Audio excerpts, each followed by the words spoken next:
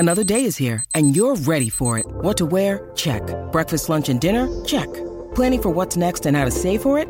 That's where Bank of America can help. For your financial to-dos, Bank of America has experts ready to help get you closer to your goals. Get started at one of our local financial centers or 24/7 in our mobile banking app. Find a location near you at bankofamerica.com/talktous. What would you like the power to do?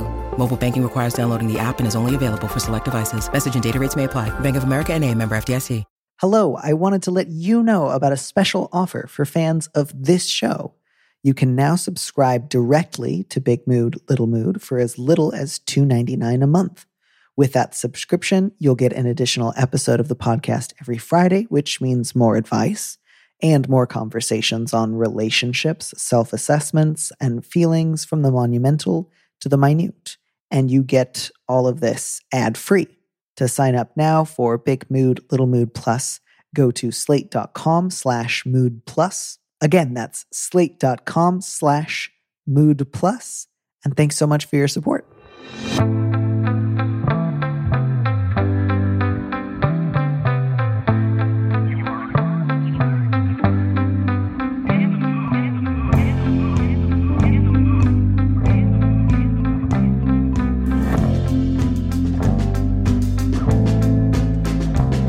Hello and welcome back to Big Mood, Little Mood. I'm your host, Danny Lavery, and with me in the studio this week is Molly West Duffy, an expert in organizational and leadership development. She's the co-author of the best-selling book, No Hard Feelings, The Secret Power of Embracing Emotions at Work, and Big Feelings, How to Be Okay When Things Are Not Okay. Molly, welcome to the show. Thank you. Thanks for having me. I'm so looking forward to it, not least because I think I've been able to supply you with plenty of feelings in the letters today, although I don't think any of them have a lot to do with work. So, my apologies there for taking us a little bit outside of your wheelhouse, but there's definitely big feelings, lots of feelings, complicated relationships between feelings. I don't know how these letters struck you when you saw them all in a row. I definitely feel like I stepped back and was like, wow, this is big. Yeah, they are big. And it's such a good reminder that, we're all going through things and that what you see on the surface is not always what is actually happening. Yeah, I think there's so much about this that feels like a sort of Rorschach test, especially these first two letters where I felt, I don't always feel this way, but I felt with almost immediate clarity in letters number 1 and 2, I see this very differently from our letter writer.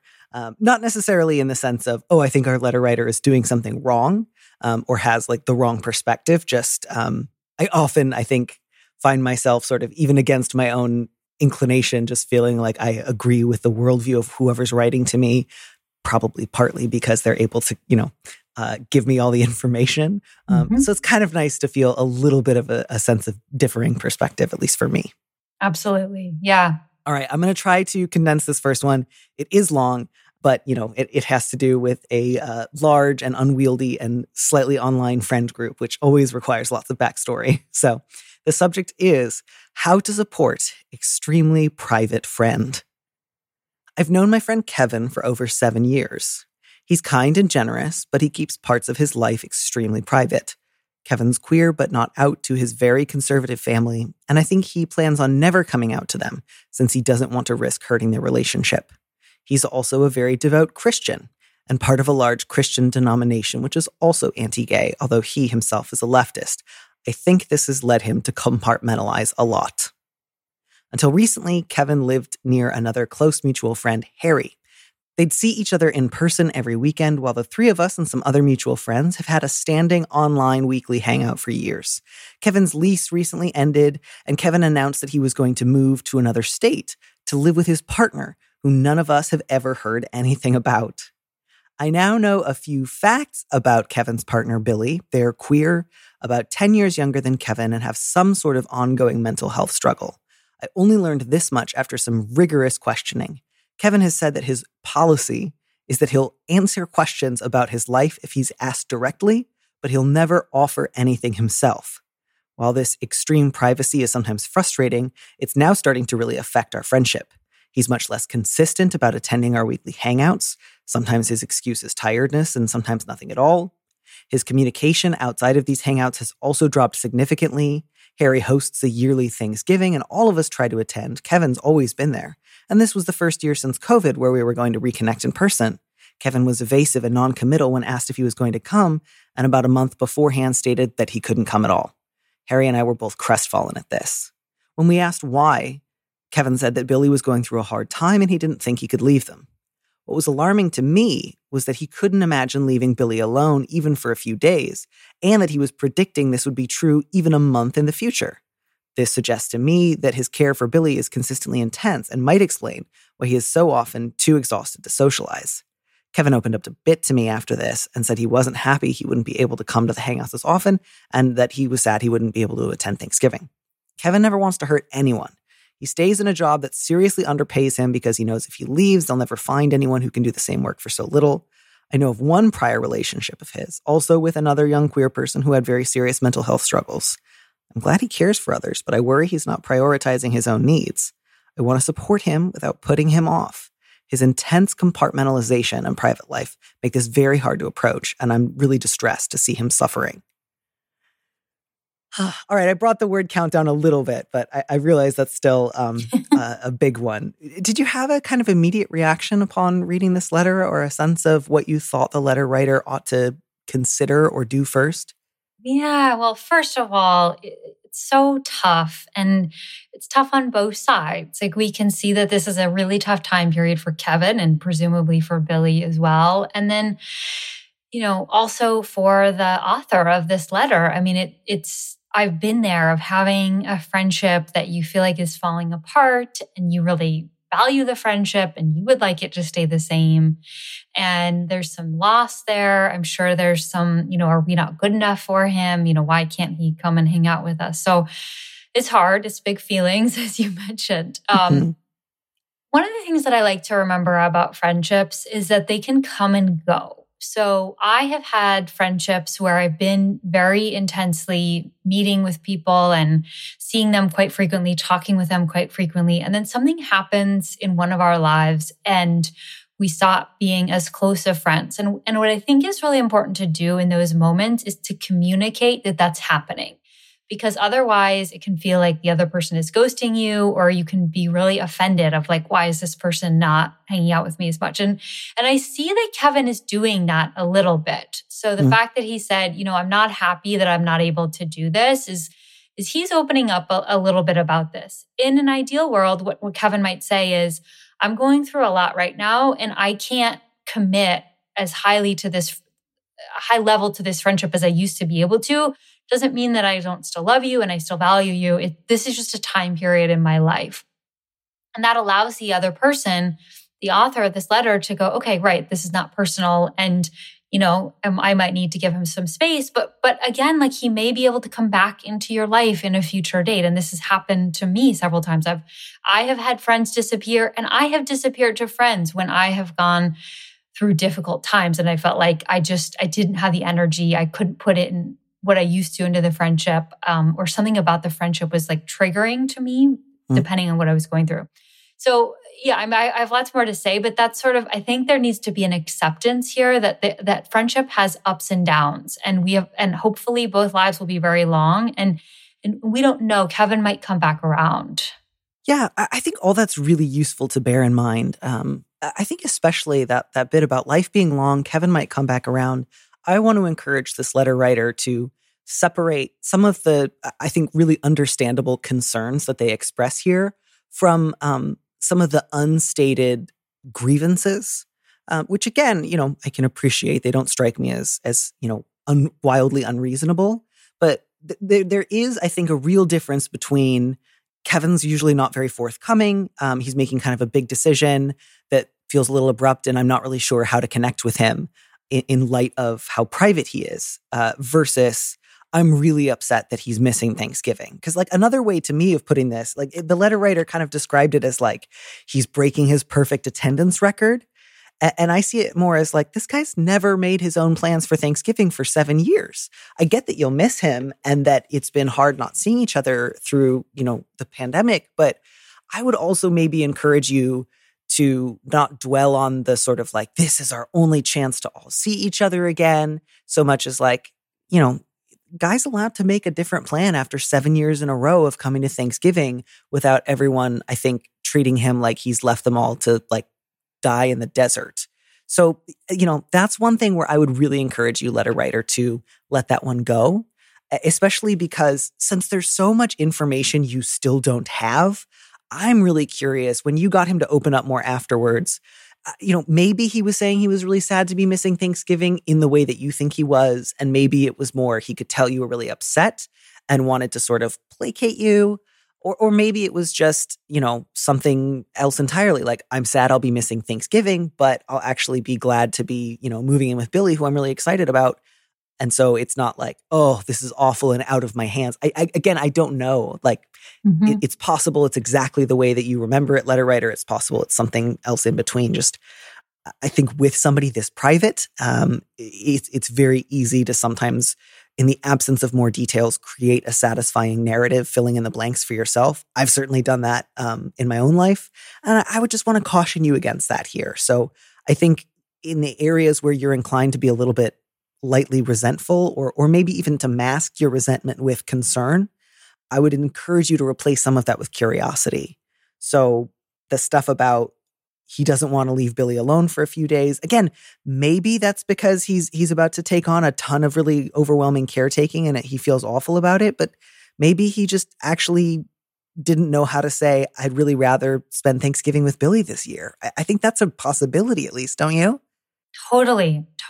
Maybe maybe Kevin feels bad for leaving the friend group. And so he doesn't want to make them feel bad by saying, oh, like, I'm actually excited to have Thanksgiving with my partner. I mean, yeah, exactly. We don't really know. And I think too, there's a pressure with opening up to larger friend groups. So I think what the author of this letter has done is good. So when he said, it sounds like he reached out to him one-on-one, Kevin opened up to me about this and expressed that he's not happy. Like, I think it might be easier for Kevin to share what's going on, not in a group setting. We know that Kevin is a private person. And so like sharing with a whole group of people is scarier than sharing with one person. So, maybe continuing to, not making him feel bad for missing the group things, but continuing to reach out one-on-one. And if the letter writer is correct and Kevin is going through a hard time and is having to be a caretaker with Billy, I think the best way to do that is to continue to show up and offer support, but not have any expectations. So my co-author Liz and I talk about this in the book, like texting people and saying, hey, I'm just thinking about you. No need to respond. I just want you to know that, I care about you is a really great way to, it's not that the person doesn't need to call you back. They don't need to feel bad about not calling you back. They don't need to feel bad about you're not assigning them homework. Yeah, it's just a like, hey, I love you. I'm here. I'm thinking about you. Sending things can be really nice. So when I was going through a really tough time and my husband was sort of acting as my caretaker, we had a friend who just sent us some food. Like they sent us a bunch of tamales that could be frozen. And it was such a nice gesture. And, we didn't have to do anything back. It was just like, hey, we love you and we're thinking about you. So, this is really about giving from a place of unconditional love for this friend without needing to keep score or think about, how much Kevin used to give and now how much Kevin is giving. It's about saying, I love you as a person and I'm here for you no matter what you're going through. And I just want to keep showing up for you. Yeah, I think all that makes a great deal of sense. And I think the only thing that I would want to add to that is on a totally different level, letter writer, you mentioned that Kevin has like a policy, which his general policy is just, I don't tell anyone about stuff going on in my life unless I'm directly asked, which sure sounds like it's a leftover from his homophobic conservative family. Like it's very literally don't ask, don't, or no, it's not literally don't ask, don't tell. In fact, it's sort of the reverse, but it feels like of a piece with it, which is like, I'll answer questions like I'm sort of in a hostage situation, but I don't really want to be here and I'm not going to volunteer information. And again, I don't know how he said that. I don't know in what context that came up. There's lots of different reasons people have for adopting sort of like tentative, close to the vest policies. But I would just maybe gently inquire or encourage him to consider something else. And then if he doesn't, don't presume that you have more information than you really have. So I think it would be one thing to say to him, I will always respect your policy. I would love to know more about what's going on in your life just because you're my friend and you're important to me. But I really don't want to pry. And so I don't want to ask questions that are going to feel kind of like intrusive or tiresome to answer. So, I would love it if you would occasionally share something with me unprompted, but I'm never going to, try to make you. And I hope you will in turn let me know if I'm asking questions that do feel intrusive and that you would rather I lay off. And I will respect that too. So there's like an invitation not to completely reorient his relationship to privacy, but at least after years of knowing him, offering the possibility of a slightly freer, easier give and take. And then really, not pushing if he kind of stays the course. And again, that doesn't mean he must not really care about you or he must not really trust you or that you must be totally wrong about all your assessments of his relationship to work, his family, his partners, his friends, etc. Just a surefire way, I think, to lose a friendship with a really private person is to say something like, hey, I believe your relationship to your conservative family, your relationship to your conservative religion, your relationship to your, exploitative employer and your new partner are all part of the same thing. And here's how I think you should do things instead. Which, to be clear, I don't think the letter writer is about to go say this to Kevin. Right. I just want to warn them against that. Like that would, I think, send a private person, fleeing for the hills. So, if you want to talk to Kevin about work or ask him how that's going or encourage him to value himself more, have the conversation about work. Don't try to bring the family stuff into that. Don't try to bring the religion into that. Don't try to bring the partner into that. If you want to have a conversation about Billy, have a conversation about Billy. Keep those fields kind of separate because I think, I don't know if you've ever had a conversation with a friend where it kind of became apparent that they had this idea of different areas of your life being linked in ways that maybe they hadn't shared with you previously. And you're like, oh, you have this kind of theory about like some of my, I don't know, character defects or like bad habits that may or may not have some truth to them, but definitely make me feel as though I've been studied by like some sociologist who now wants to correct me. And that can just be really off-putting, even if it's super well-meaning. I don't know if that's something that you've ever experienced yourself. I love the way you said that. That's such a great way to put it, which is like your friend has a theory. You're like, but you're my friend. I don't need you to have a theory. Like I go to a psychologist or a therapist and they can have theories, but I pay them for that. And I'm in a space where I'm open to hearing that.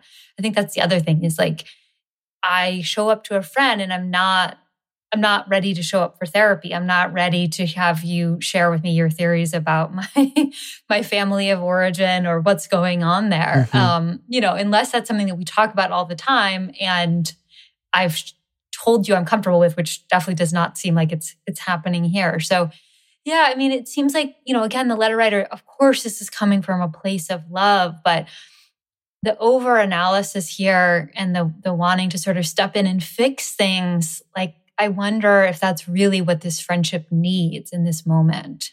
Yeah. And again, so not to say like you must have caused Kevin's privacy by being intrusive. I don't mean that at all. I just mean keep a careful handbrake on the helpful concern.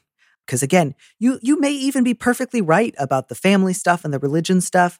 But if Kevin is not asking for that kind of feedback and is not yet looking to change those relationships, I think at best, that's going to be advice that falls on kind of dry soil. And at worst, it could make him feel studied or condescended to, or just kind of invaded.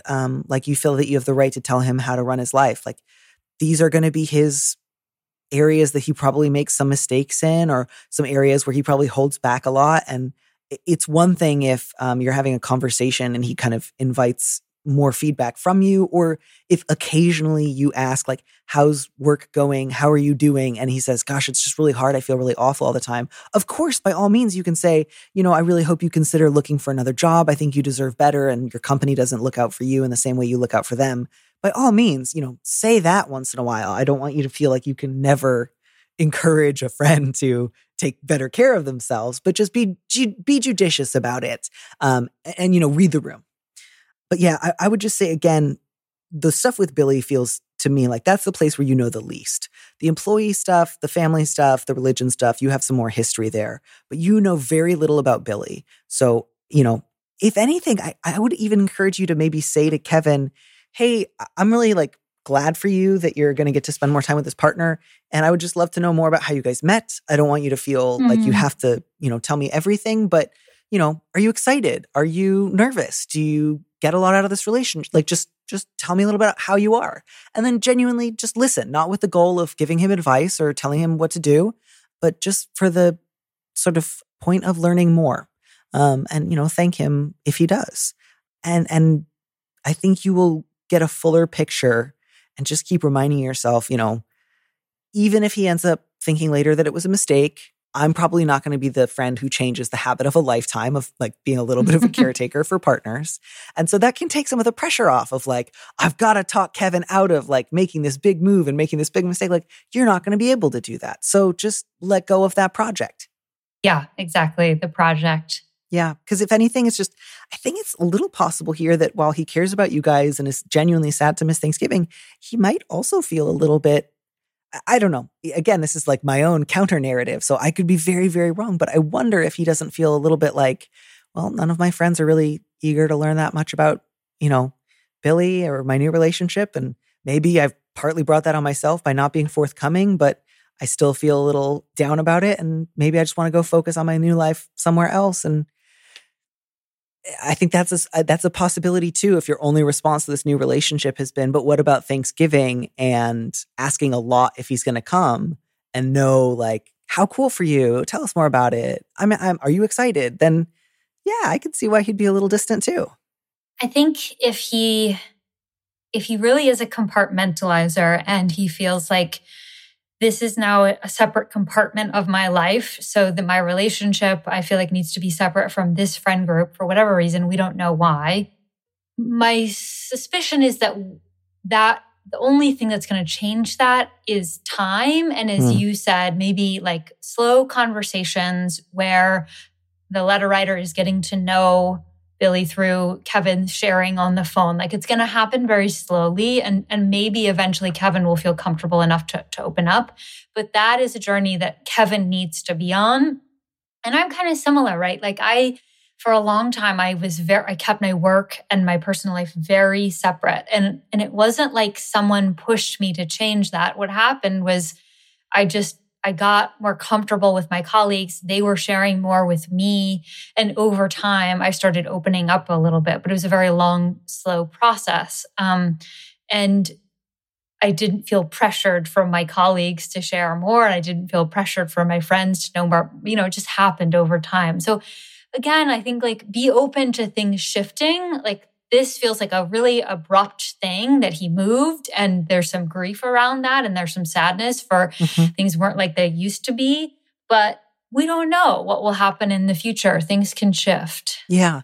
And it's also just, some of this, I think, just has to do with everyone has different relationships to change. Like, what for, one person might feel like, we've had this weekly standing online meetup every week for years, and now someone's not coming as often, and I'm really hurt by that. And somebody else might feel like, I've been for years attending this weekly online meetup with these people, and now I want to do something a little bit different, and I'm getting flack, and I just feel like I didn't sign up to do this for the rest of my life. Right. Like, I want people to be able to roll with some changes while still understanding, like, I still care about you. We'll still catch up sometimes. Again, like, There's lots of give and take with long-standing friendships, but I think one of the reasons they can start to get complicated is the longer you've been friends with someone, sometimes the more you feel like, I know the truest version of you, and that's the version of you that I knew when we came to be close. And that can sometimes itself start to feel stultifying. And again, that doesn't mean old friendships are doomed to fail, because not everyone can, accept change joyfully right away. Just that can be a possible pitfall to watch out for. Yeah. Good luck. Let us know how things go. I would love to hear more. I know even less about Kevin than you do, letter writer. So some of my own guesses or theories might have been way off base. And if you two end up having more of a conversation and he does confirm, like, actually, yeah, I am kind of struggling and I'm not really sure what to do, by all means, let us know. I'd love to hear a little bit more.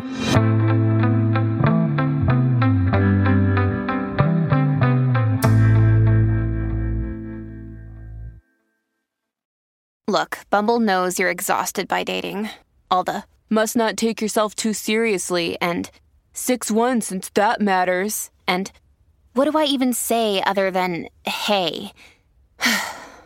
Well, that's why they're introducing an all-new Bumble, with exciting features to make compatibility easier, starting the chat better, and dating safer. They've changed, so you don't have to. Download the new Bumble now. Hey, it's Kaylee Cuoco for Priceline. Ready to go to your happy place for a happy price? Well, why didn't you say so? Just download the Priceline app right now and save up to 60% on hotels. So whether it's Cousin Kevin's Kazoo Concert in Kansas City, go Kevin, or Becky's Bachelorette Bash in Bermuda, you never have to miss a trip ever again. So download the Priceline app today. Your savings are waiting. Go to your happy place for a happy price. Go to your happy price, Priceline. Families have a lot going on. Let Ollie help manage the mental load with new cognitive help supplements for everyone 4 and up, like delicious Lolly Focus Pops or Lolly Mellow Pops for kids. And for parents, try 3 new Brainy Chews to help you focus, chill out, or get energized. Find these cognitive health buddies for the whole fam at ollie.com. That's OLLY.com. These statements have not been evaluated by the Food and Drug Administration. This product is not intended to diagnose, treat, cure, or prevent any disease. I think we should probably move on to our next question, which I'm very excited about. This also came with a brief follow-up that I don't think adds a ton, but I will read just in the interest of having all the information. So the subject is resentfully in love. Against my better judgment, I have fallen in love with someone who is involved with someone else. But that's not the real barrier. The bigger issue is that he's polyamorous and I'm not. We see each other weekly. His trips to see his other casual sexual partner usually overlaps with our own visits, and he'll often ask to see me before or after seeing his other partner. This leaves me feeling a bit taken advantage of, like he's using me as a source of emotional intimacy while denying me sexual and overtly romantic intimacy. I feel like a de facto poly partner, but with none of the security that being in a relationship would provide. I don't think he's doing this on purpose, but it does cause me pain and sorrow. I wish I could just fall out of love with him. I know the best thing to do would be to spend less time with him, but A, I don't want to do that. He's my favorite. And B, I can't just suddenly stop seeing him without deeply hurting him. So I would have to talk to him about it. And I can't imagine anything more mortifying. If I were a stronger person, I would ask you for a script that I could use with him. But if I were that brave, I would be able to tell him all of this myself without one, because it's not lack of clarity holding me back. I want to be in love and to be happy about it. And that's not going to happen with him. He deserves better. I deserve better. What do I do?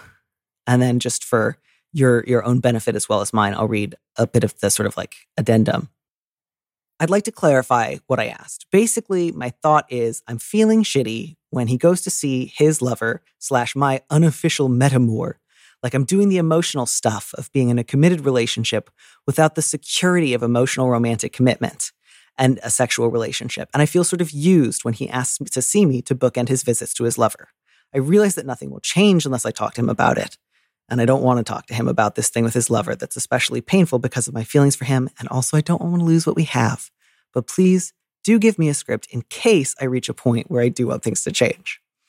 Okay, so I will now amend my own assessment of the amendment, which is that it gave us no new information rather than very little information. It was simply a restating the facts of the case. So there we are. Lots of feelings followed by more feelings. And I always love a letter that opens just like that, the scene in the 2005 Pride and Prejudice of, I've fallen for you against my better judgment and even my inclinations, my nature, I think. Well, again, it sounds like it sucks and I'm sorry. And this is for people who are in polyamorous relationships. I'm sure this comes up, but also for people who are not in polyamorous relationships, this can come up in terms of people cheating or people who you're in a relationship seeing ex-partners in some capacity still, or it's sort of like, I don't feel good about that. So I know that feeling, and it just sort of hits you in your gut and you're just like, ooh, I don't feel good about this. I do not want this happening. But I think you're getting some things right here. So I think if I go back to the line of if I were a stronger person, I would ask you for a script. But if I were that brave, but it's not lack of clarity that's holding me back. So you do have total clarity, which is really good. I think that's the first step. You know that this is not something that you can deal with for a long period of time. And you feel like this is not a sustainable thing for you to continue to have as emotions. So something needs to change here. And that's good, right? Because that makes us act. My co-author and I talk a lot about difficult conversations, and it seems like you might have a difficult conversation coming up here. And the only thing that's going to push us into having a difficult conversation is those difficult emotions, right? Because otherwise we'd be like, it's not worth it. This is not going to feel good as a conversation. Maybe it will feel good after, but like it's not going to feel good during the moment to try to bring this up. So I want you to just hold on to that clarity and to harness that feeling, because that is what is going to give you the energy to go forward and to do what you need to do. I think that's a lovely and generous approach. And I think I'd like to begin my own sort of assessment with another quote from a movie that I love. This one's from Sharon Moonstruck. Snap out of it. This is, and I say that really, with a lot of affection, letter writer. But I just want to read back some of what you say here. I wish I could just fall out of love with him. I'm not brave. If I were a stronger person, I could tell the truth, but I'm not. In case I reach a point where I want things to change. To me, this is like, I'm the little engine that couldn't. I'm so in love and so weak in my love that it is impossible for me to be honest about what I want, to tell the truth about my feelings, or to say anything to this guy I'm seeing that I don't think he doesn't want to hear. And to me, that says you are committed to dishonesty in this relationship. I'm sure you wouldn't yourself put it in so many words, but that's what you've told me in this letter. And that, as you know, is a recipe for self-loathing, like highly precipitate feelings of rejection before you have in fact being rejected, and kind of an excuse to really indulge in self-loathing in a way that I think you're probably getting something out of, even though you would probably swear up and down you hate this feeling and would do anything to avoid it. So I know I say that lovingly, and then I just said something fairly harsh.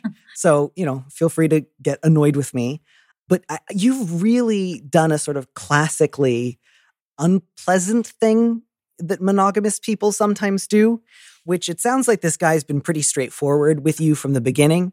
And you either said, I'm okay with that, or I'm willing to try it, possibly knowing full well that that was something you would hate more than anything else.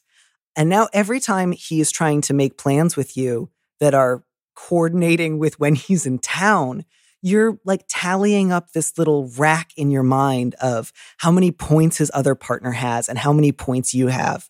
And if he wanted to see you and he hadn't seen her that day, then you'd get full relationship points. But if he was dating somebody else on that same day, then you're basically just like a used rag.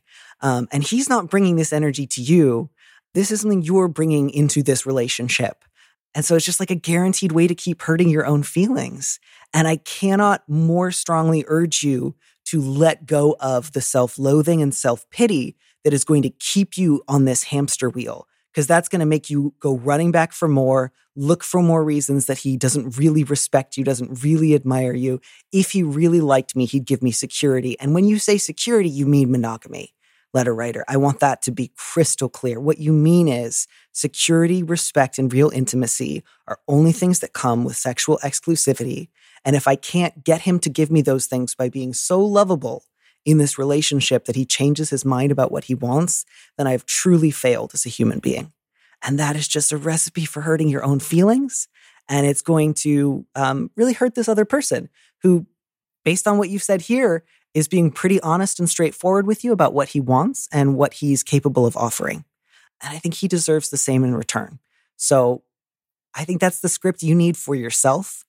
My dear friend, who I feel you. I see where you're coming from. I've seen this happen many, many times. And I would like to spare you some more unnecessary heartache. But your options, as you already know, are either A, tell this guy that I actually hate being in this arrangement, or hate it a lot, pretend I'm fine with it, and then just grit my teeth until my molars start falling out. And so the choice is yours. You can do whichever one you want. You're allowed to flagellate yourself all day if that is what feels good. But you know, you don't even have to be brave about it. You can say it in any cowardly way that you want. Frankly, I think the braver thing is to be like on this fucking hamster wheel, which just sounds miserable. And you know, again, letter writer, I can't suddenly stop seeing him without deeply hurting him. My friend, do you hear yourself? You know better than this. I'm trying to say this in a bracing tone because I want to lovingly chide you out of this awful position you've put yourself in. You know, because you are a human being who lives in the world, that whenever you date someone, whenever you get involved in a romance, if you don't stay together until you die, you break up. And that all of those breakups are precipitated by a conversation where somebody's feelings get hurt. So this idea of I couldn't possibly stop seeing him because his feelings would be hurt. Let's go ahead and try to dig a little bit into that one and say, maybe I need to believe that I'm capable of hurting him in the same way that I believe he is currently hurting me by not offering me monogamy. And I don't want to relinquish that power fantasy, because if I did tell him that this wasn't working out and he said, I'm really sorry to hear that, I'll miss you, then that would make me feel more rejected than ever. Whew, that was a monologue. Yes. I totally agree with everything you said. And it can be so hard to hear that. But, you know, sometime in the future, you're going to look back and say, that was helpful. That was right. It's the not hitting yourself school of dating, which is don't hate yourself.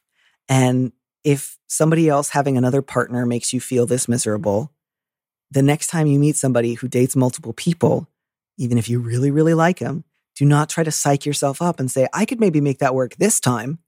And then clutch a mug so tightly that it shatters the second he leaves the room. Like there's no invisible television documentary crew following you around, documenting how majestically you bear your pain. You are not Patience on a monument smiling at grief, he said to himself at 25.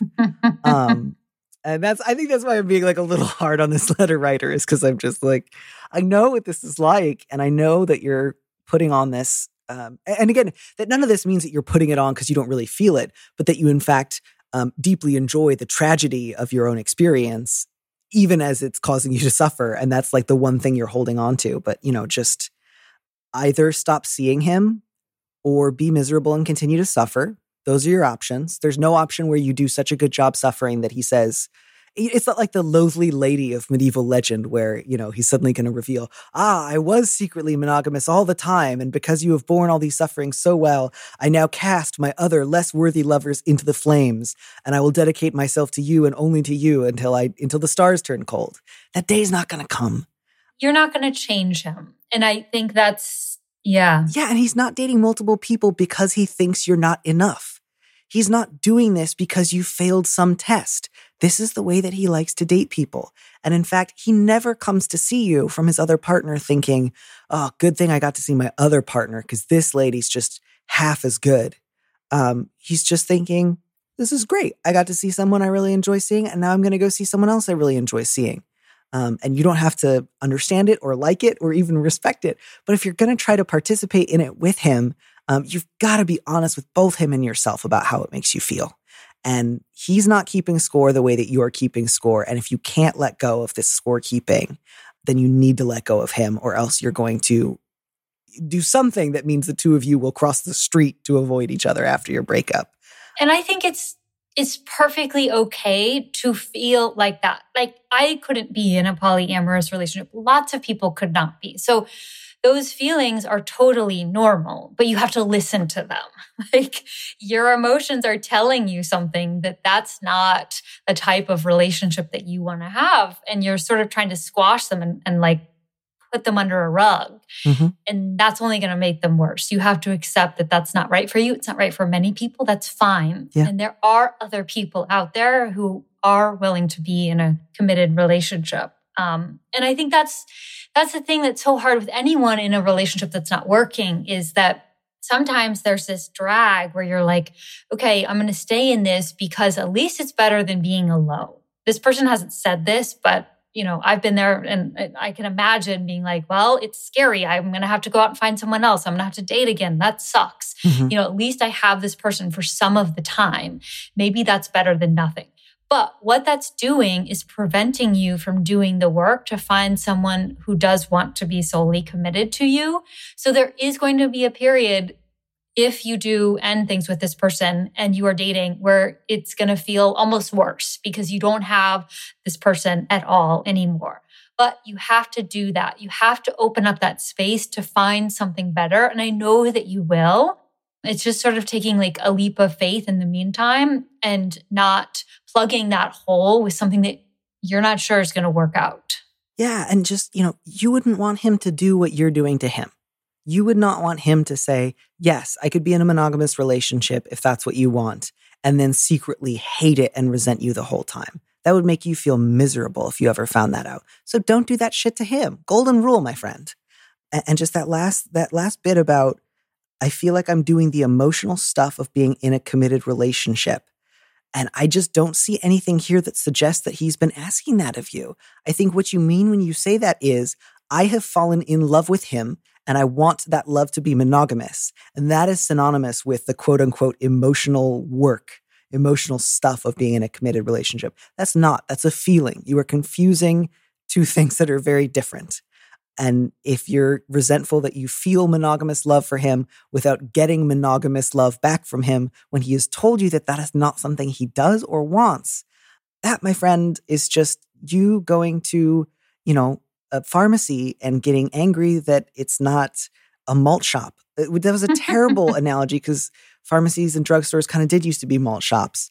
It's like going to a library and being mad that it's not also... I don't know why I'm having a really hard time coming up with analogies today. It's like going to a library and being really mad that it's not also a bank. It's a library. It's not a bank. Don't get mad at it. Go to the bank if you want to go to the bank. That's my script for you, letter writer. I'm sorry if that came off really heated. I feel these things very strongly, and I want you not to do the things that you've been doing because I think it is such a wasted set of energy and affection and resentment that will only cause you and this guy harm. And I do want better for you. And I think he's not the one who wrote to me. Based on what you've described to me here, I don't think he's tried to get you to do anything under false pretenses or is, mistreating you. I think that you need to stop hitting yourself. And I sure hope you do, because it's no fun. It's not a good way to live. Write us back. Let us know how you're doing.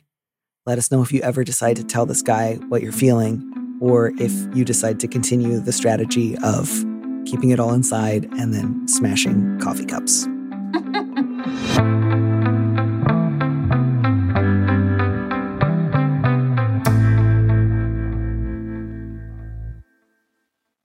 Oh, all right. Well, we're a little more than halfway through. How are you feeling? I'm feeling good. Thank you. I'm enjoying talking these through with you. We're covering a lot of ground. And, it feels good to talk about these things that, again, are hard. It's these things are really tough. And I appreciate that people are willing to share them with us. Absolutely. And just, again, with so much love, I have personally never been or behaved more deranged than when I have been the most romantically involved in my life. And so this is not me coming from a place of, who don't care so much. I have always gone full operatic, dying on stage for 4 hours, turning my head to cough and then singing an aria. And I frankly think that's one of the most sort of interesting, fun ways to conduct your romantic life, as long as you can also eventually smooth some of that out with a little bit of a dowager grandmother from a 1930s screwball comedy who's always calm down.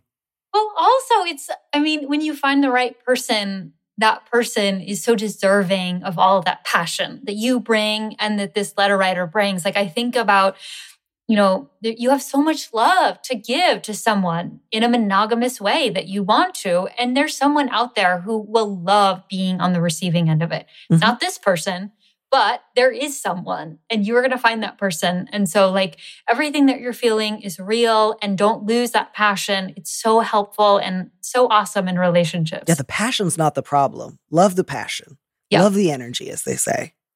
I'm thinking so much too, as you say that, of like, I think one of the most difficult emotional combinations is somebody who's got huge feelings or big expectations, and for one reason or another feels that the easiest or safest or most practical way to go about finding an appropriate avenue for those things is to communicate very little about them and to act incredibly easygoing. And I think like if I were to have like a general theory of feelings, I would probably say that's maybe the worst combination you can have. Mostly just for yourself. And I don't know if that's something that you've come across as an idea in some of your own work about specifically big feelings, but that's a combination I see often, which is I actually want to eat the moon, but I'm pretty sure for whatever reason I'll never get it. So if anyone asks me if I'm hungry, I'll say something like, "Oh no, I just ate." Yeah, it's interesting. We talk about this more in a workplace context, but it's true for all relationships. So there are people, there's a spectrum of being an over-emoter or an under-emoter. So over-emoters tend to really show their emotions on their sleeve. You can tell what they're thinking. They get really passionate about things. They're really good people to go to when you want to get really excited about something because they are going to get so excited with you. And then on the under-emoter side, people are harder to read. People are going to often say, it's hard for me to tell what you're thinking right now. And it's good to go to them when you're having a really strong emotion and you want someone to like help you calm down or to sort of like have a bucket to sort of put your emotions in and talk through them in a calm way. One isn't good or bad. They're just different. And then you can be in the middle. You can be, anywhere along that spectrum or be an even emoter or somewhere in the middle. But I think what you're talking about is when you truly are an over emoter. And when you feel like in a relationship or a setting, and this happens a lot at work, where you feel like you can't be that, you can't be true to that because other people around you are not going to accept that. They don't want to hear what you have to say. Your emotions are too big. You're too much. And that is particularly harmful because you're still having those emotions and your way of processing those emotions is to express them. But you're not able to express them or you don't feel safe expressing them. So you're keeping them inside and they do build up over time.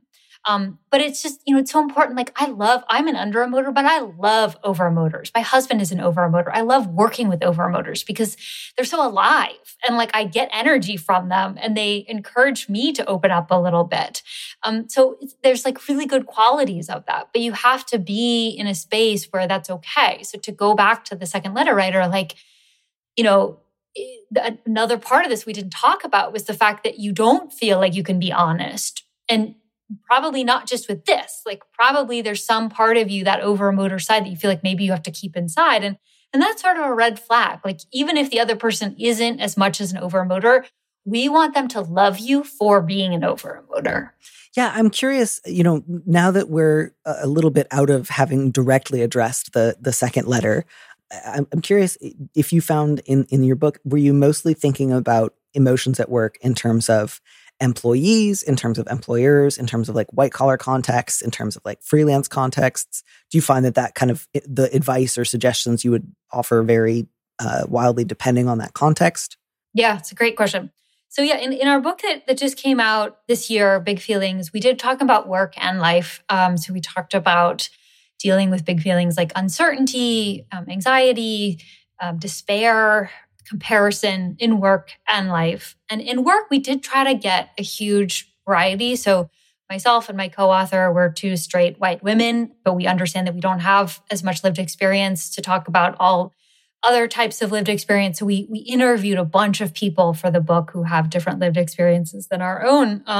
And as you said, some are white collar, some are more blue collar, definitely freelance, people in school, people who have retired, all sorts of things. And then the first book that we wrote, No Hard Feelings, was strictly about emotions in the workplace. Yeah, I find myself even just like a little bit wrung out, kind of thinking back of all the different feelings that these two questions have like brought up in me. So I think one of the things that I'm sort of aware of is like, it really is nice. It doesn't, I think, strike me as actually true that when people say like, you never love like you did when you were an adolescent, or as you age, all your feelings sort of calm down. But I do think that like, I hit the sort of like absolute peak of my emotional intensity, probably somewhere between 17 and 25. And it is, it is nice even just to be like, yeah, I still have like big swings and ups and downs sometimes, but like just to have come down like a good 8 to 10%. It's a real relief without feeling like I'm an entirely different person. Mm-hmm. Yeah. That is a nice thing about aging. I think life does a lot of things to us, and I think it helps put some things in perspective. It also opens us up to lots of tough emotions that come from lots of different things. So the first letter was about friendships, all the tough things that can come with friendships. And I definitely had way more like big friend blowouts when I was, as you said, like a teenager. Mm-hmm. And I think at this point, like there's stuff that's really hard for me about friendships, but I've been through a little bit more of it. So I know a little bit more of the ups and downs in the friendships. And also I've been on both the giving and the receiving end. And I think, that's what I was mentioning previously of like, mm-hmm. I think I had always prided myself on being a really good friend and always calling people back and always being there for people. Mm-hmm. And then I went through a really tough time period. I was extremely depressed. I was dealing with chronic pain. I was having suicidal thoughts. I was just sort of going through it. And I did not have energy for all those friendships. And I was like, oh, like, I get it. Like, I understand why people may have dropped out of my life previously, and it had nothing to do with me. And I took it so personally. Right. So I think, the longer that we live, the more that we just, fortunately or unfortunately, live through lots of different emotions and sort of see them for ourselves, which the silver lining of that is it does give us more empathy for what other people are going through. It doesn't mean that we would have wished that would have happened or makes the intermediate big emotions, any easier, but it certainly is, it gives us more compassion and more empathy. Yeah, man, I think that is so true. And I think in my own experiences, and again, I don't mean to talk as if I'm like some incredibly wise, like elder. I'm 36. I'm a medium age. But I think one of the reasons that I had lots to say on both of these first two letters was, one of the issues I've run into in my own friendships in my life is one of them is I can often get really proprietary over people that I've known for a while, sometimes even over people I've just come to know. But I really decide like, no, I'm really like, I'm smart, I'm intuitive, I know what's best for everyone. I know this like pattern in your life before you can see it. And like, maybe I'll even decide to tell you one day. And it's just like, often that is just pure baseless speculation or none of my business. And so I think one of the lessons I really learned in my like later 20s and 30s was I need to take more opportunities to say, I actually don't know this person better than they know themselves. And I should take people at their word when they say that they're, committed to a decision or happy with something and not like seek to tell someone that they should be something else. And then certainly another one is, and this is sometimes in friendships, sometimes in romantic relationships, I can get really attached to cultivating an internal sense of slights or rejection that on the one hand feel incredibly painful, but that on the other hand, I have kept seeking out and have not like actually prevented by being honest and forthright about things I knew perfectly well that I wanted. And so created a lot of unnecessary pain for myself in terms of just like, I'm going to assume that's a rejection. I'm going to assume that's because you don't really care about me. I'm not going to tell you my feelings are hurt. And I'm going to keep playing to that invisible camera as if someone's making a documentary like that's going to come out someday that's like, Danny, he suffered so, but you never knew. And I was just like, why do I think that's happening? Like what camera do I think I'm playing to when I do this little like martyring act? And it really improved my life immeasurably when I slowly and surely started to do a little bit less of that. It's still something that I have to work on. It's not something that goes away immediately. And it doesn't mean that I never take my own pain or suffering seriously. It just means that it's sometimes more pleasurable to climb on the cross than we want to admit to ourselves. And sometimes it's difficult to say like, yes, I have like, a real reason for being hurt, but I have also become deeply attached to the way in which I was hurt. And I'm even kind of recreating those circumstances so I can feel sorry for myself. And no one's forcing me to do that. Well, I think that sort of, we call that like mental gymnastics that you do. Like that does in the short term make the suffering more bearable because you're like, look at me, I'm doing such a good job of dealing with this and dealing with the suffering. And, I'm holding it all together, even though this is tough. And it somehow makes that easier. But in the long term, it's like, there's no prize at the end of your life for dealing with that much suffering and for, going down that route. Like, ultimately, we just want you to be happy and to be true to what you know to be your boundaries and your limits and your preferences. And I think you're right that sometimes we can get into that tape that's playing and in the long term, not always helpful. Yeah, that's a lesson I've had to learn many times and often. And as you say, it's just like there's already so many opportunities in life to encounter pain and suffering regardless. It's just like, don't worry, you're going to get plenty of occasions where you have real reason to say to like a friend or a loved one or a partner, you really hurt my feelings. Like, you are not going to miss out on suffering. That will come your way. Just don't unnecessarily add to it and you'll still get plenty. Molly, thank you so much for joining us. Thank you. You were just a delight. Please come back sometime. I would love to come back. Thank you for all that you do. It's so helpful. And thank you to the people who wrote in for sharing with us. Absolutely. Well, have a fabulous rest of your day. Enjoy the few remaining minutes of daylight. Yes, I will. Come back soon.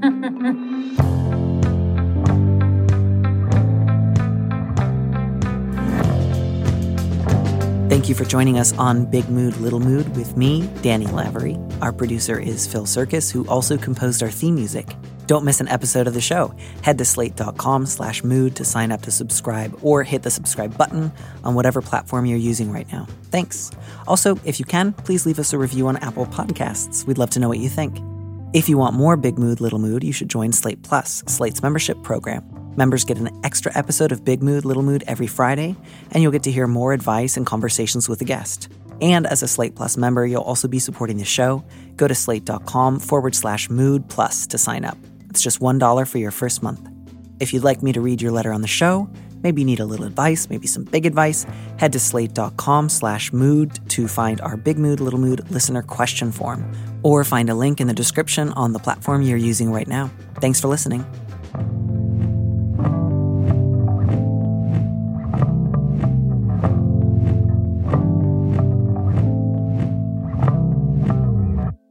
And here's a preview of our Slate Plus episode coming this Friday. It's one thing if, you say, I have a responsibility to my community, but you said yourself at the top of the letter, you don't live there.